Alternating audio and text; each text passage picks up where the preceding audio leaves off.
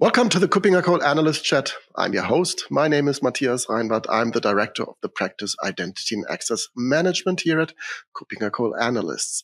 This is another episode of the Trends and Predictions sub-series that we do. And today my guest is Marina Iantorno. She is a research analyst with KuppingerCole Analysts. Hi, Marina. Good to have you back. Hi, Matthias. I'm glad to be here as well. Thank you for having me. This is a great episode because we are moving closer to actual data. And that is something, all the other trends and predictions, of course, are based on our market experience, on our research, on the work we do.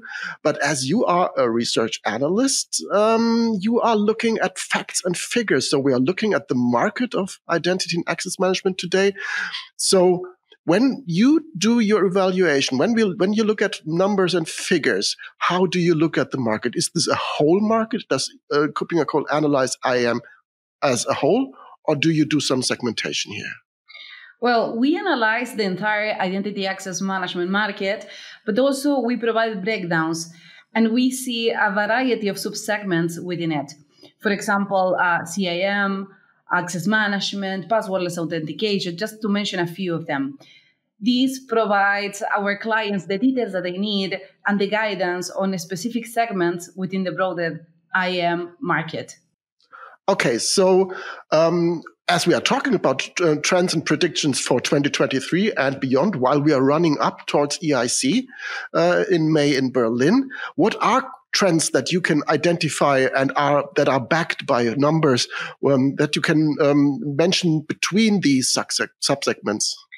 Well, some of the segments have reached a certain level of maturity on the market, and some of them are emerging with potential to grow significantly in the coming years.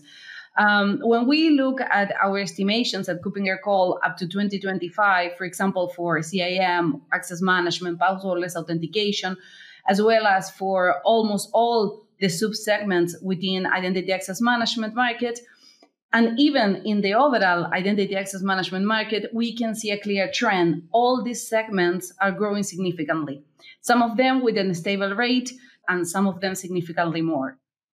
Okay, but how do you get to these figures? How do you analyze the current situation? And how can you come up with such an estimation for 2025? As I said, usually predictions are difficult, especially when they concern the future. So how do you look into the future? Well, the first thing that we do is gathering data from a variety of sources. Let's say financial statements of public companies, and we have other sources as well that we check. And based on that, we analyze the market sizing, we estimate the growth. For instance, a good indicator is the compound annual growth rate. This is an average growth above several years. And we predict this compound annual growth rate for this segment, and we estimate the revenue for the coming years. Now, if we compare the subsegments, we can see that the compound annual growth rate is moving, let's say, between 10% to 21% in some markets.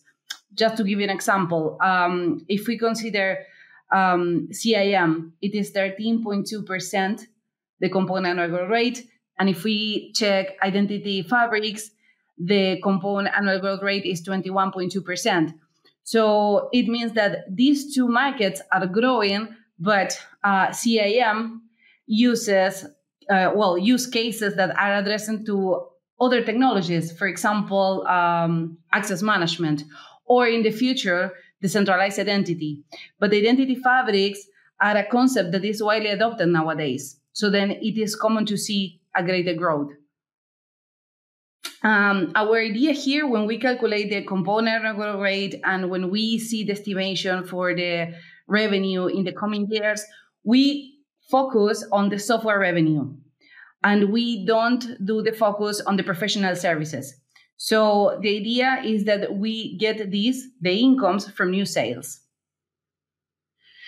Okay, when you say revenue, what is included? How do you analyze that, and how do you delineate that from other income?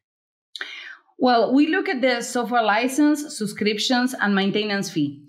So this is the main point of our calculation. Now, this helps us to make a clear comparison between the segments, and we can understand the changes and the preferences. For instance, it is not surprising that a market like IGA and Identity Fabric subscriptions go up while the license go down, because the most common deployment model for all type of identity access management solutions nowadays is identity as a service, which is by definition subscriptions based. Okay, I got the point. We are acting internationally. So I assume you're looking at the market also globally, and you are looking at different segments of the market. So how does IAM change between different countries? I assume it's not the same in the US as it is in EU or as it is in Asia Pacific. No, of course not. We analyze these per regions. If we talk about the identity access management in overall, the two largest regions are North America and EMEA. They tend more or less to be at the same level.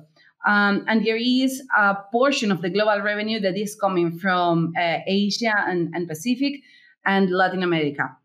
Now, in general, as I said, North America and EMEA are usually in a very, very similar rate if we compare, between the region. Now, it could vary slightly from market to market. If we check, the different segments, we can see slight differences.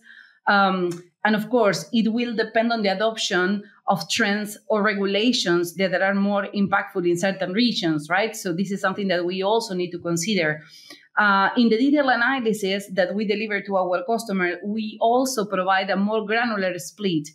For instance, let's say every region will have sub-regions like Dutch, where we have Germany, Austria, and Switzerland.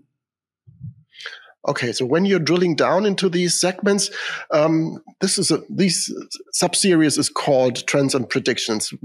Are there actual trends that you can identify where you would say, yeah, this is a trend? Which are the trends in the IAM market that you would mention?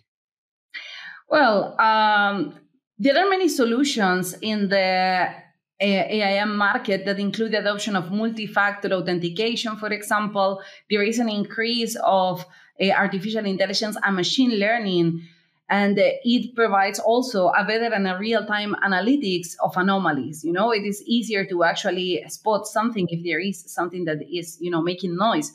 And our difference from others is that our detailed analysis of the subsegments of this broad market that is identity access management help us to have a deep understanding, let's say, and help us to verify and predict the trends.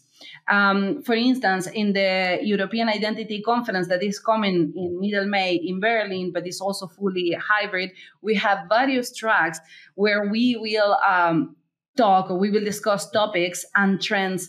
For example, let's say maturity level on identity fabrics or challenges adopting passwordless authentication. As every year, there will be plenty of super interesting sessions at our conference. So it's a good place to attend, I would say. Yeah, I would say so as well. And I'm looking forward to meeting you there, meeting our audience there, of course. Now that we've drilled into the different segments, into different topics, and also different regions, if we take the market as a whole, how would the IAM market in overall change? How do you expect it to evolve in the near future? Well, this is a market that has a great scope to grow.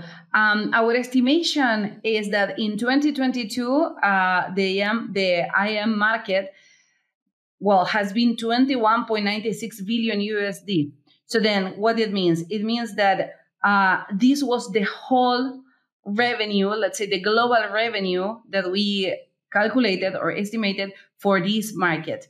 Now, by 2025, we expect that it will reach to $35.6 billion. So this results in a compound annual growth rate of 16.8%, which is a clear indicator of the growth in the segment. Great. And this is really a staggering figure, actually. So interesting to hear that. So this is not a niche market. This is really a huge market. I would say as usual, yes. as usual, I would really like to get the audience feedback. So if you have any questions, comments, feedback for Marina, for figures, for maybe also for evaluations that they would like to see, please leave us a comment or a question if you're watching this on YouTube, in the comment section, or just reach out to Marina and or me via mail, and let us know what your thoughts are. So we really would like to get into discussion. What are the questions that you're really interested in? So leave the comments there. Before we close down, Marina, is there anything that you would like to highlight around this topic or in general? Well, I would like to invite our audience to attend the AIC in May this year. The conference is a great place to be up to date. We will listen to industry experts and analysts, and this year we will have more than 250 speakers, which is, something very, very good, I would say. And we are looking forward to welcoming and meeting you there. Absolutely, and not only 250 speakers, but 250 great experts, industry experts, people who are doing that, practitioners, academia, but also from groups of people working together to improve IAM as a whole. So really looking forward to seeing you there, Marina, looking forward to seeing the audience there, and I'm looking forward to being in Berlin again. So thank you very much, Marina, for your time, for your insight, for sharing these interesting figures. For those who just listen to the audio version, maybe it's interesting to watch this on YouTube again, because the presentation that Marina provided that we did not talk about, but we did talk about implicitly, is really interesting. And there are lots of interesting insights to gain from that.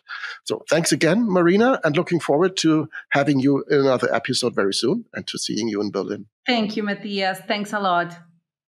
Thank you. Bye-bye.